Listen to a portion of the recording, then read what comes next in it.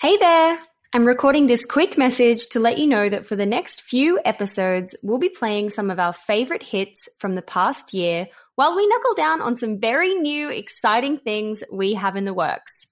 If you missed these the first time around, they are so good and packed with so many learnings. And if you love them, remember to share with us on social media because we love it when you do that. Enjoy! This is Becca Millstein for Female Startup Club.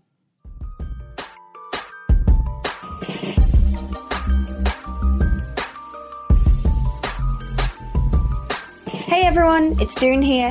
Today's episode is brought to you by Klaviyo, and I'm chatting with Becca Millstein, the founder of Fishwife. Fishwife is a new female-founded and led food company aiming to make ethically sourced, premium and delicious tinned seafood a staple in every cupboard. They work with small boat fisher folks, sustainable aquaculture farms and micro canneries to bring the vibrance of European conservist culture to the North American table.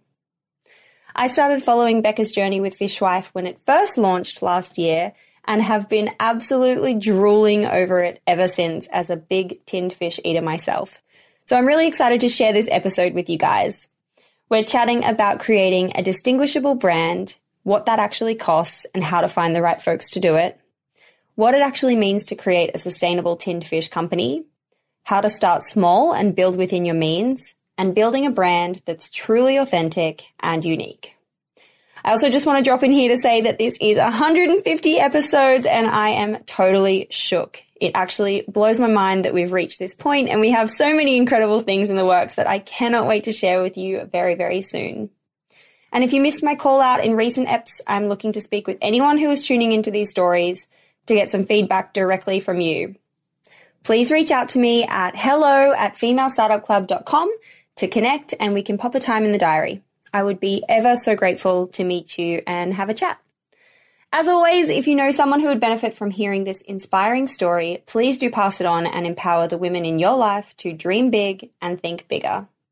This is Becca for Female Startup Club.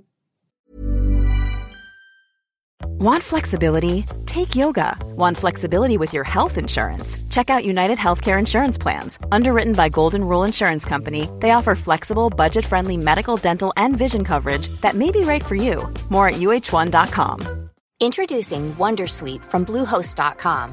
Website creation is hard, but now with Bluehost, you can answer a few simple questions about your business and get a unique WordPress website or store right away. From there, you can customize your design, colors, and content. And Bluehost automatically helps you get found in search engines like Google and Bing. From step-by-step guidance to suggested plugins, Bluehost makes WordPress wonderful for everyone. Go to bluehost.com/wondersuite.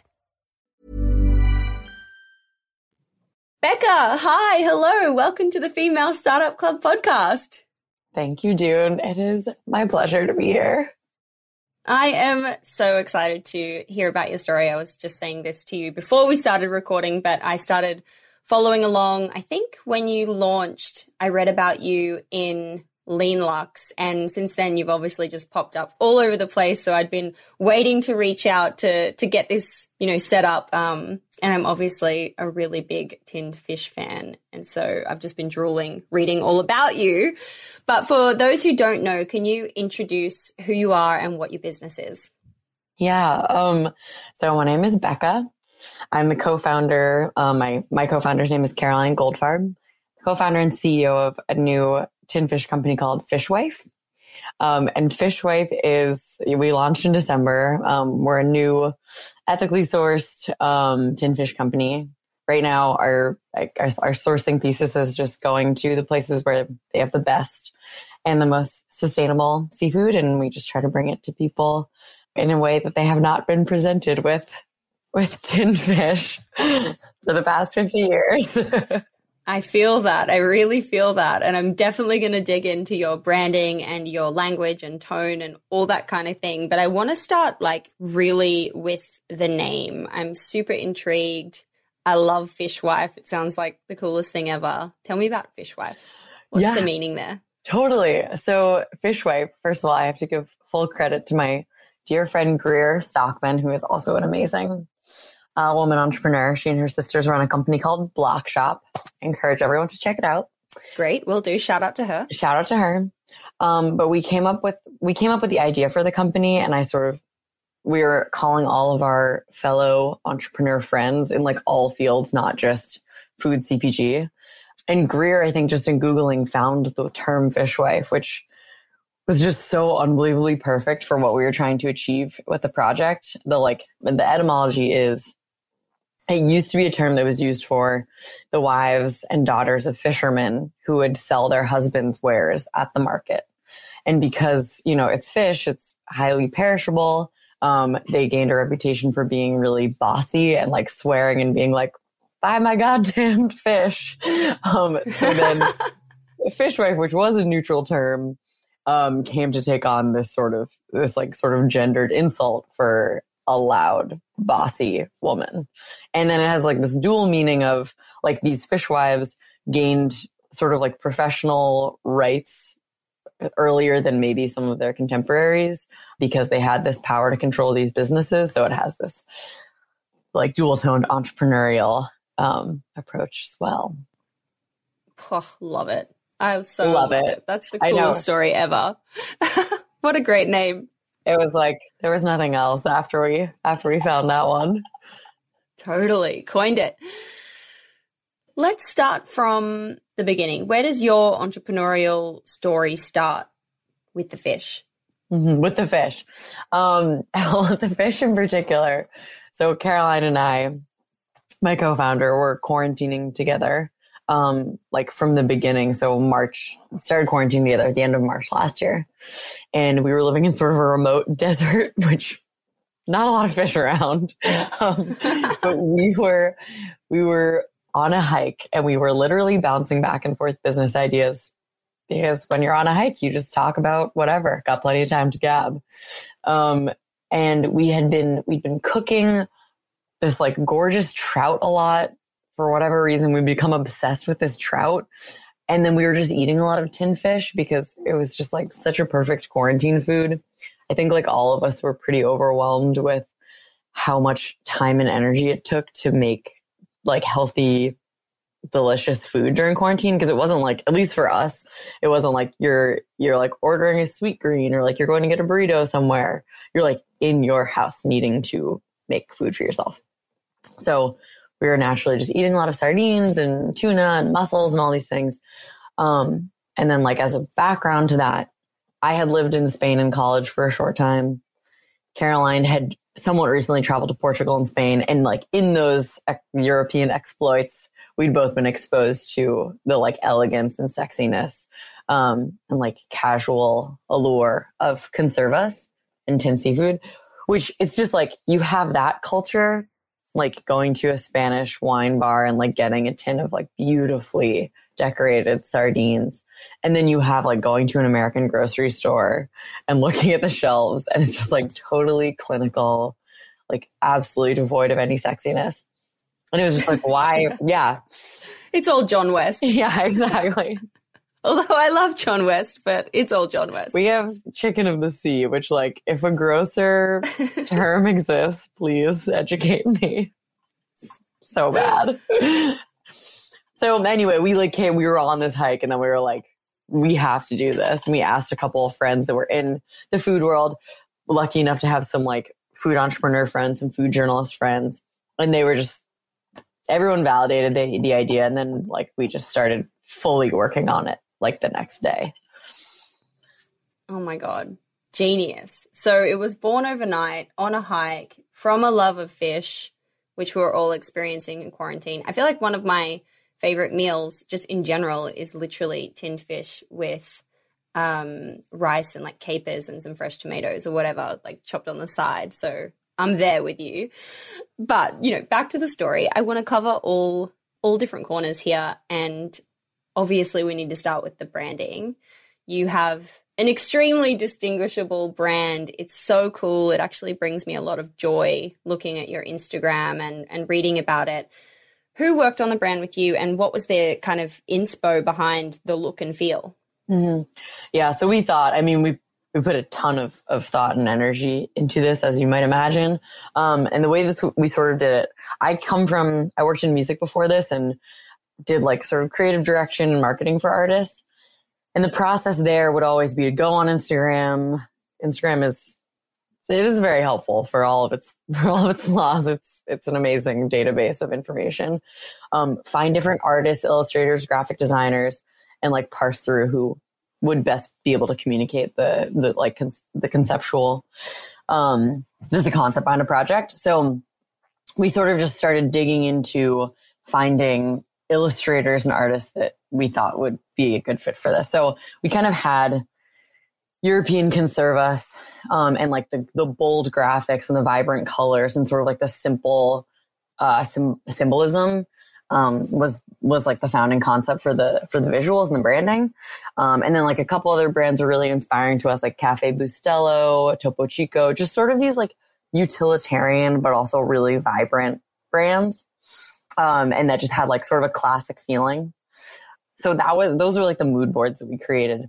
And then we found like 20 illustrators that we loved, and we like polled a bunch of friends about who they liked the best. And the person who we just kept coming back to was one of the only referrals that I got. He's a local illustrator in LA, this guy, Danny Miller, goes by Danbo. And he's done a ton of work with like hand-drawn topography, patterning, pattern work, and then like a bunch of cartoon stuff. Like if you go to his Instagram, which everyone should, he put out his first comic book this summer. And it's just so beautiful. And he communicates so much in such a simple way. And I mean, I can't like explain how amazing a partner he's been throughout all this. He just does such a great job, and so lucky to have him in my life. Gosh, that is so cool. Are you able to share like how much it costs to actually work with someone like that, and how much it costs to kind of bring a brand to life when it comes to like a website and a logo, and you guys have a lot of supporting elements and the packaging, and there's a lot going on there? Mm-hmm. I'd love to know. Yeah, no, it's a really, really good question. And I think I understand why people would be mystified by this, because there are, I think, a lot of startups work with branding agencies, and like branding agencies are great if like you have the budget and don't necessarily know exactly what you are trying to create in terms of a visual or a brand. Or maybe you have an idea, but you really could use the help of a team to formulate it. We like really knew what we wanted for the visuals. And so with someone like Danny, he had never done CPG, he had never done packaging before. And also CPG is consumer packaged goods. I don't know if everyone knows this acronym, but he was sort of like, we asked him his fees. His fees were, and this is like so nitty gritty, but please, love the nitty gritty. Yeah. I mean, I think like his fees were that of like an indie illustrator designer, and for us who had no budget, I mean, we bootstrapped the company up until a couple months ago when we raised a relatively modest pre-seed. Yeah, they were like affordable for us. And I just would like encourage people to work with, you know, independent illustrators and designers. Like, I think you can use a branding agency, but I had so many people tell me, you know, we had spent probably $5,000 on his graphic work, and then Natalie Berger, who is doing a lot of our recipe development and photography, who's also absolutely fantastic, also totally new to food photography and recipe development. I think up until maybe February, we'd spent about $5,000 on all those assets, and that's a rough estimate, but I think it's pretty close. And I just had people telling me that the visuals that we put out was $250,000 to $500,000 job, which like, that's a very big discrepancy. Yeah. So yeah, I mean, I just think like it's best of all worlds if you can find independent artists, because like they need support, and they like, it's helpful for them to get their work out there in this capacity. And then they can grow with you. Like Danny, you know, as we grow and get more funding, we can like bring him on to do more and more projects. Cause like we had to hack certain ways that we could be able to use his work. Like he would create these beautiful stickers for us that we could use for a bunch of different things. Cause we just didn't, you know, we were paying it out of our own bank accounts. So that's what I would say. If people are like trying to come up with sort of their visual language. Like there are so many artists out there that are not being paid for their work. And like, this is a great channel for them to also like see their work, at least as far as I can tell, to see their work come to life in a really exciting and non-traditional way for them. Totally. Gosh. And I actually really love your photography. I didn't mention that in the beginning, but yeah, I also love that kind of element of what you guys are doing.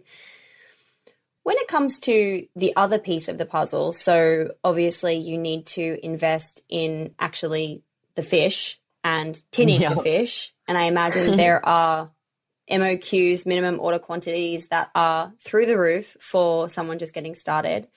What kind of investment or personal cash did you need to put into the brand to get that kind of initial order? And what was that piece like, finding the manufacturer and that kind of thing? Yeah. I mean, so to your latter question about just finding our partners and building our supply chain, it is really, I mean, I guess the material story was we started by trying to find a cannery partner in Portugal and Spain, which is obviously where the idea sort of germinated. And we did find one. We had to go through a bunch to find someone that would hit an MOQ that we felt comfortable with. The folks that we talked to range between 50,000 units to 25,000 units mostly. And that was just like not a good business idea to get 50,000 cans of sardines before we launched the brand. It's a lot. It's a lot of fish. It's a lot. And we ended up finding a partner in Galicia that would do 10,000 cans, which now we're about to launch that product. And that seems like nothing, which is great. But once we started building supply chain in the US, there were like no MOQs. We were working with all these like micro canneries, which is a double-edged sword because it means we're working with these really like pretty modest, like relatively mom and pop canneries that aren't, pushing out hundreds of thousands of cans a day, like maybe some of our more industrial canneries in Spain and Portugal, where this has, So that's what I'll say. We ended up finding partners that really didn't have MOQs. But yeah, I think that also presents certain questions of maybe there things with scalability that, will prove to be challenging as we continue to grow. Totally. Mm-hmm. That's so interesting.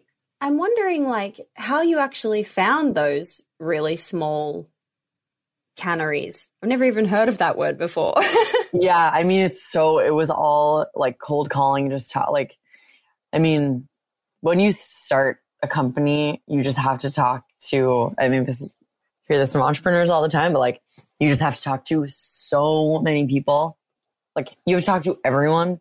And that was the first 3 months of the company was really just, at that point, it wasn't really a company. It was just a thing that we were trying to make happen, but just talking to everyone. So that's sort of our supply chain, I think, and how we've built it has been a story of a mixture of cold calling and finding partners through just research online and hitting people up and going through references and especially as we've started to really hone in on what sustainable seafood sourcing means, we really have to go to experts that can dig through the bullshit and find us really great and direct us towards really great partners.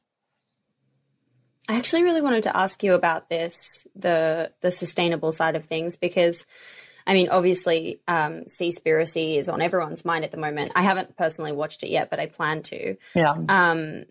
And I've been listening to some different podcasts, Planet Money has been talking about what does sustainable fishing mean and what does it mean for people who do like to eat tinned fish and buy this kind of thing. So what does it mean to you guys, and what defines a truly sustainable tinned fish company? Mm-hmm. Yeah.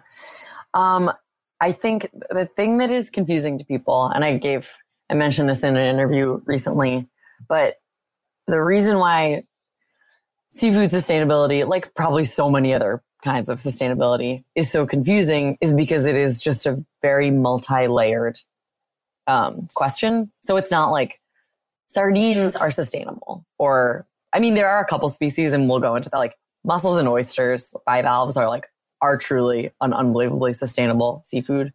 Kelp as well. Great to know. At least at this point, yeah, I know. You can feel great about eating them. But by and large, like just saying the species, just saying the region, like that's not enough to determine whether it's sustainable seafood. So you kind of have to look at all these things in context. So it's like the region that the seafood is being sourced from, the way it's being caught. So like Seaspiracy, when you watch it, you'll see like a huge problem that they broach is bycatch. And there are like methods of fishing that greatly decrease bycatch. So like obviously we hear a lot about hook and line, which is by and large the most sustainable way to catch seafood because you're catching one fish at a time. Whereas with like these big trawl nets, you're like catching a bunch of stuff and potentially bringing stuff into the fold that you are not intending to catch and you're not going to sell. And it's just terrible waste. So you just have to look at all these things in context. So just to sum it up very quickly, it's the species, the region that you're fishing it from, and how you're fishing it. And that's for like that's catching wild fish. So something that we have been very excited about and very passionate about and digging into much more because the most recent product we launched, rainbow trout, is a product of sustainable aquaculture, is just the whole industry of aquaculture, which, I mean, you'll watch Seaspiracy and come up with your own thoughts, but I think by and large, the conversation has been, yes, this documentary has brought up some really important points that we need to be thinking about and need to acknowledge and harsh realities we have to face, but also it presented a totally binary perspective on seafood consumption. And the only path forward that was presented was not eating seafood at all, which, as we all, or I guess not as we all know, but as we should know, is just not a viable option for feeding our growing population. And there are just so many economies and people that depend on seafood as their primary protein source. It's just not a viable option. So what we need to do is support and figure out ways that we can continue to eat seafood in a way that is sustainable. So, for example, our rainbow trout, which we launched last weekend, is delicious. So I would encourage folks to buy it if they can. It's very tasty. But it's a product of land-based aquaculture, which the film doesn't mention at all. Which, like, if this documentary is cutting out whole swaths of an industry, of a means of production, right, like your alarm bells should be going off. Right. I've heard it's really like a sensationalist kind of perspective. Yeah, which like it's a film, trying to get people to watch it, but like they don't talk about sustainable aquaculture. They don't talk about, the incredible sustainable fishing, hook and line fishing that people are doing in the US. They don't talk about the potential for mussels and oysters to serve as an incredible source of protein and iron and all of these things that people need to live. So yes, you should. Your spidey sense should be tingling. But so anyway, like totally. The farm that we work with a farm in Idaho on our rainbow trout and potentially other products in the future. We shall see. But the fish is 100% traceable from the egg to the tin that we send to you. They harvest all of their eggs themselves and they grow they harvest this gorgeous steelhead and rainbow trout. And there's no, like, for example, they talk about escapes in this film, like ocean escapes where, you'll have salmon that are, modified in such a way, or they carry disease and then they escape and then they infect other populations, etc. Like these are all things that, are incredibly important to think about and systems that do need to be improved.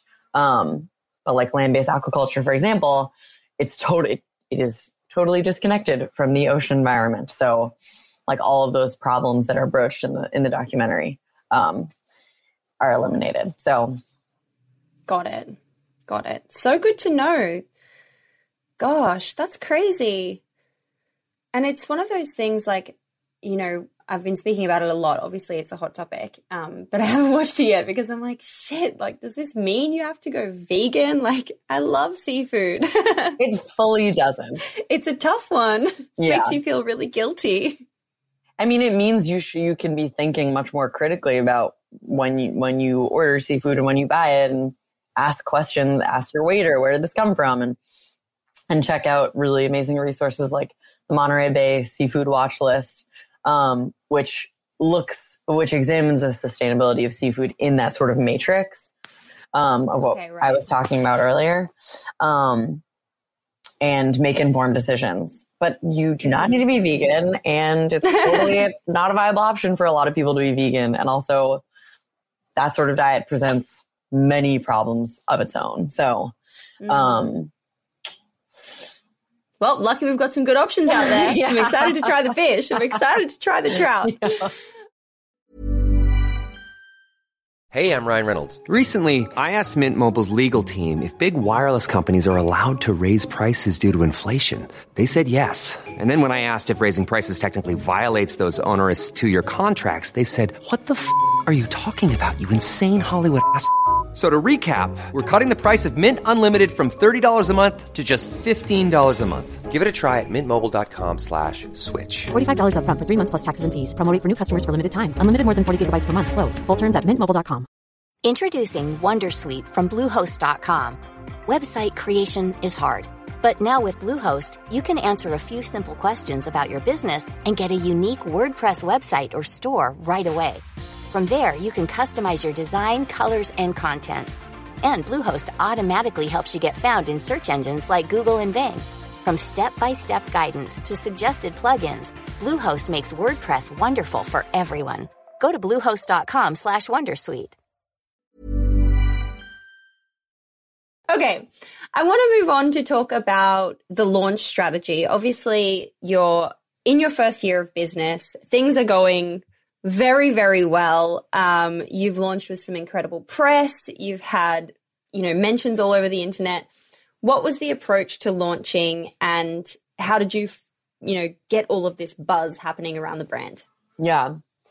I mean, it's a couple things. So much of it, I mean, like, we all have to acknowledge our various privileges. And like, we were so lucky. My co-founder has a really strong following across various social media accounts, which I think, and we kind of knew this from the beginning. It was like, if we knew that we knew it was a good idea. Like, we knew that people were super excited about, we knew people were super excited about Tin Seafood. Like, we just think in our social circles and like just going around to different wine bars, and, Alison Roman had been such a great advocate for spreading the gospel of anchovies and sardines, all these things. Like, the excitement was there. And we knew that if we could get the brand right and the story right, like, we already had a great platform to jump off of, because Caroline had, just so many followers and just people that were already paying attention. She runs the official Sean Penn Instagram. Is that right? Mm-hmm. Yeah, it's like so many lols on there. So many lols. Not a lot of overlap with fish necessarily until now. Until now. But I think that definitely accelerated. It just accelerated things, because our awareness from day one was greater than it would have been if neither of us had a platform to jump off of. Right. And so when it comes to things like the press that you got specifically, you were featured everywhere. You were mentioned in Lean Luxe, Vogue, Condé Nast Traveler, all this amazing press that some brands would dream of getting, potentially just in their first year at some point. How did you go about, did you work with a freelancer or did you work with an agency? What was the kind of strategy for the press piece of the puzzle? Yeah. I mean, the first couple of pieces, we got 2 pieces in December from Vogue and Refinery 29. We've been very blessed, like fully blessed. Those were inbound. They came to us about writing pieces. And then we've just done our own press. So like, I had some familiarity with like putting together press releases and all that stuff from working in the music industry. And then had amazing journalist friends that were willing to like look over my press release and make sure it's all good. But I think it was, calling on those contacts. Yeah, I know. Got to just reach out to everyone always. But yeah, I mean, I do think it was like, I think the timing was also just right. Like people just want to write about, they wanted to write about Tin Fish. They wanted to write about women founders. But like the branding is really exciting to people. It's, you know, I think the revitalization of the pantry staples, that's very top of mind right now, especially during quarantine. So I think all of the elements combined to just making it an interesting press story. There's a lot to be sort of unpacked in it. So yeah, I think that, I mean, I guess just as another bid, like, I think when you're starting a thing, like definitely just try to do everything yourself for as long as you can, because you'll learn how to do it. So when you do eventually hire someone, you'll have a really strong understanding of it. So yeah, we haven't hired anyone to do press for us yet. I imagine we'll hire an agency for launches in the future once our attentions have to be really firmly planted elsewhere.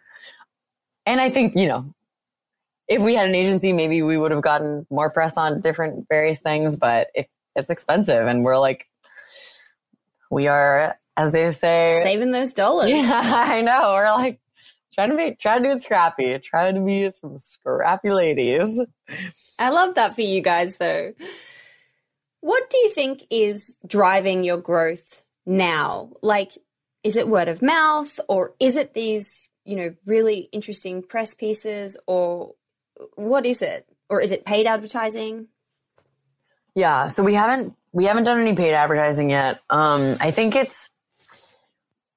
it's word of mouth. It's working with the right partners. Like, you know, we're just starting to expand into retail, and we are just being very thoughtful about who we partner with on that. Like, we've gotten a ton of amazing inbound requests from retailers, but it's like, first of all, our bandwidth is, right now it's just me as the full-time employee, and Caroline has an insane job as like a very successful TV writer, writing on Mindy Kaling's new show. So it's just like, we have to be extremely thoughtful about how we use our energy and resources, because like, you know, we're finite. Like, we can't just do everything all the time. So yes, I'm sorry, I wasn't answering that question very specifically, but it's like picking the right partners. Like, we launched with this amazing store in LA called Wine and Eggs. That was also just like really buzzy. It had just opened up. People were super excited about it. And like those sort of combinations, our shit has just been flying off the shelves there, because people are like so excited about this place. They're like running to it in droves. And then they like hear about our company and they're like, oh my God, like 2 female run businesses. And it's just like those sort of partnerships that just feel so right, just pop off and get people super excited. And it just feels really authentic, because it fully is. So it's that. I mean, we're going to be doing a ton of really fun partnerships like that. And then I think it's just like these factors combining. The reality is, and I felt this so much working in music and feel it so much doing this business, is like, it has to be authentic, or like the more authentic that it is, the more people are going to be excited about it. And I look at other amazing women founders that were in a similar situation to us, where it's just like, they loved this product, or like, this is part of their heritage, or like what, like I think about Jing, who runs Fly by Jing, who like wanted to tell this incredible story and just created this absolutely delicious product that tells that story so authentically. And it's, you know, tied to where she's from and all these things. I think about like Melanie Mazarin, who runs Gia, who same story. It's like totally a part of her heritage and is like so aligned with her personal style. And when it's like that, and it's just like so true, and there's nothing between the founder and the audience, it just really resonates. And then I guess the last thing I would say is just, it really does help when you are your incepting founding audience. So like me and Caroline, we're 2 women who live in like a big city in the US, and like we like care about trends, we like care about sustainability and like all these things. And that's sort of we're between the ages of like 22 and 35. And that's like sort of our target demo or at least where we're starting to build our audience. And yeah, it really helps when you're not like, when you're so close to it, because it would be really exciting to you as a consumer. And then you can just create that. Yeah, I totally get that. Yeah. For sure. And I feel that with those brands that you mentioned and those female founders that you've just mentioned. I had Melanie on the show recently and I just love her story and, spending her summers with her grandma, drinking, those homemade recipes, like bringing that storytelling to life and in such a bold visual way. I mean, it's a no-brainer of why it does so well. And of course, I'm sure the product, I haven't tried it, but I'm sure the product is like absolutely amazing. And then it's the perfect recipe, literally. Yeah. If you're able to hit all of those things, it's like, what is stopping you? Exactly. I want to talk about the flip side of business. We've focused on all the great stuff that's going on for you guys and this, perfect storm that's been whipping up. But what are the biggest challenges that you've faced, or what is one of the biggest challenges that you're coming across now, a few months in? Yeah, I mean, there are definitely a few. I think it's just like we were so lucky. I think, it's kind of the flip side of the coin that we're talking about. We were so lucky to get so much interest really early on. But like we straight up were doing everything. We were like doing product development, we were fundraising, and we were launching all at the same time. So it wasn't, there are definitely a lot of brands that spend a year or two in like incubation, product development, all of these things, and then launch with everything sort of ready to go. And that's not our story. And like, I think you can do it either way. Like there are definitely pros and cons to both. I think we just felt the timing was so good that we just moved really quickly. But that's definitely like, it's put like certain strains on things. Like it's just making sure, like, well, obviously we've sold out a couple times, which is great, but it's also a product of, like it's growing pains. It's like getting your supply chain up and running and being like, okay, we need like this much product all the time. Which is fine. And people have been like patient and understand that, we're an undercapitalized business and couldn't go out and buy 50,000 tins right from the outset because who's paying for it? But, would I have liked us to be in stock like for the past 4 months? Yeah, that would have been great. I would have loved that. I would have loved to just be getting as many people to try it as possible. So I think that, and then I think it's all of these questions about sustainability and making sure that we, are fulfilling that and are making really responsible sourcing choices. And like we've been learning, that's the thing, you just learn so much so fast when you're starting a company. So we've been really lucky to have amazing advisors and people helping us out and directing us towards making responsible choices. But again, it's like these situations where so many entrepreneurs do not and like food entrepreneurs, I think definitely, especially feel like come from non-traditional backgrounds. And so it's not like I'd been working for years in the seafood industry. So I like fully recognize I have so much to learn and have been lucky to have really smart people help out, but there's still like, there's a lot to learn. It's a journey. It's a journey ahead of you, an exciting one. Yeah. No. Oh gosh, I love it. I love it. So cool. What is your biggest piece of advice for women who have a big idea and want to start their own business? I think the piece of advice that we were given and fully led to us moving so quickly, and I think you kind of have to take this with a grain of salt because I think this has led to a lot of issues in the startup world, it's like Silicon Valley world, which there's definitely an ethos of the move fast and break things philosophy where you just like you get your MVP, your minimum viable product out there as soon as possible so you can test it, get consumer feedback and keep iterating off of that. And that piece, asking your consumers, asking your customers what they think about your product at every turn is like definitely, that is like the only piece of advice that's like 100% always do that. Like if you're not talking to your customers, why? This is like the most helpful resource that you have. available. But we launched like this little beta box really early on that was basically samples that we had gotten from like different canneries that we were talking to, and like immediately started getting consumer feedback from that, which was really helpful and definitely just accelerated things really quickly. Because as people got really excited about the company, it was like, we just got to move really fast to develop your first official products. So what am I saying? I think get customer feedback as soon as you can by launching the brand. And you hear this all the time. Like, I think like Nick Sharma, who's like, seems to be a very hot brand guru, who I'm sure you've heard about, would like create like fake websites or something to just like test a brand, and get feedback on it. And if you just like got to think of those hacks and a way to get your brand in front of people to see if or your brand or your product in front of people to see if they would want to buy it. So yeah, I would say like talk to your customers. Do try to test something with customers as quickly as possible. Always be asking people their opinion.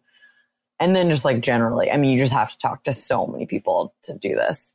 And you should, because it will lead you in incredible directions that will allow you to build your business. Follow the breadcrumbs, as they say. Follow them. It will take you where you want to go.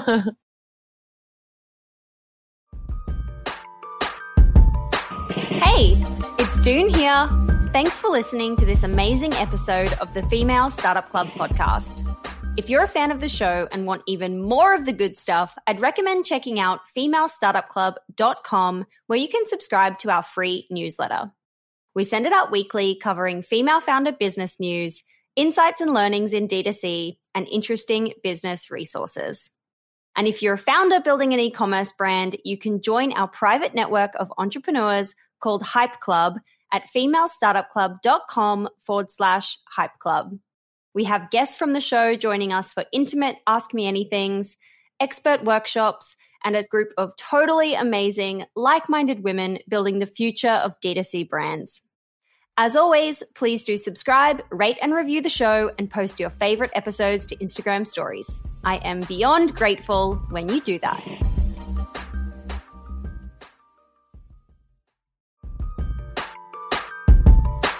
Hey, it's June here.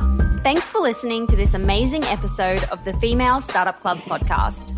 If you're a fan of the show and want even more of the good stuff, I'd recommend checking out femalestartupclub.com, where you can subscribe to our free newsletter. We send it out weekly, covering female founder business news, insights and learnings in D2C, and interesting business resources. And if you're a founder building an e-commerce brand, you can join our private network of entrepreneurs called Hype Club at femalestartupclub.com/Hype Club. We have guests from the show joining us for intimate Ask Me Anythings, expert workshops, and a group of totally amazing, like-minded women building the future of D2C brands. As always, please do subscribe, rate and review the show, and post your favorite episodes to Instagram stories. I am beyond grateful when you do that.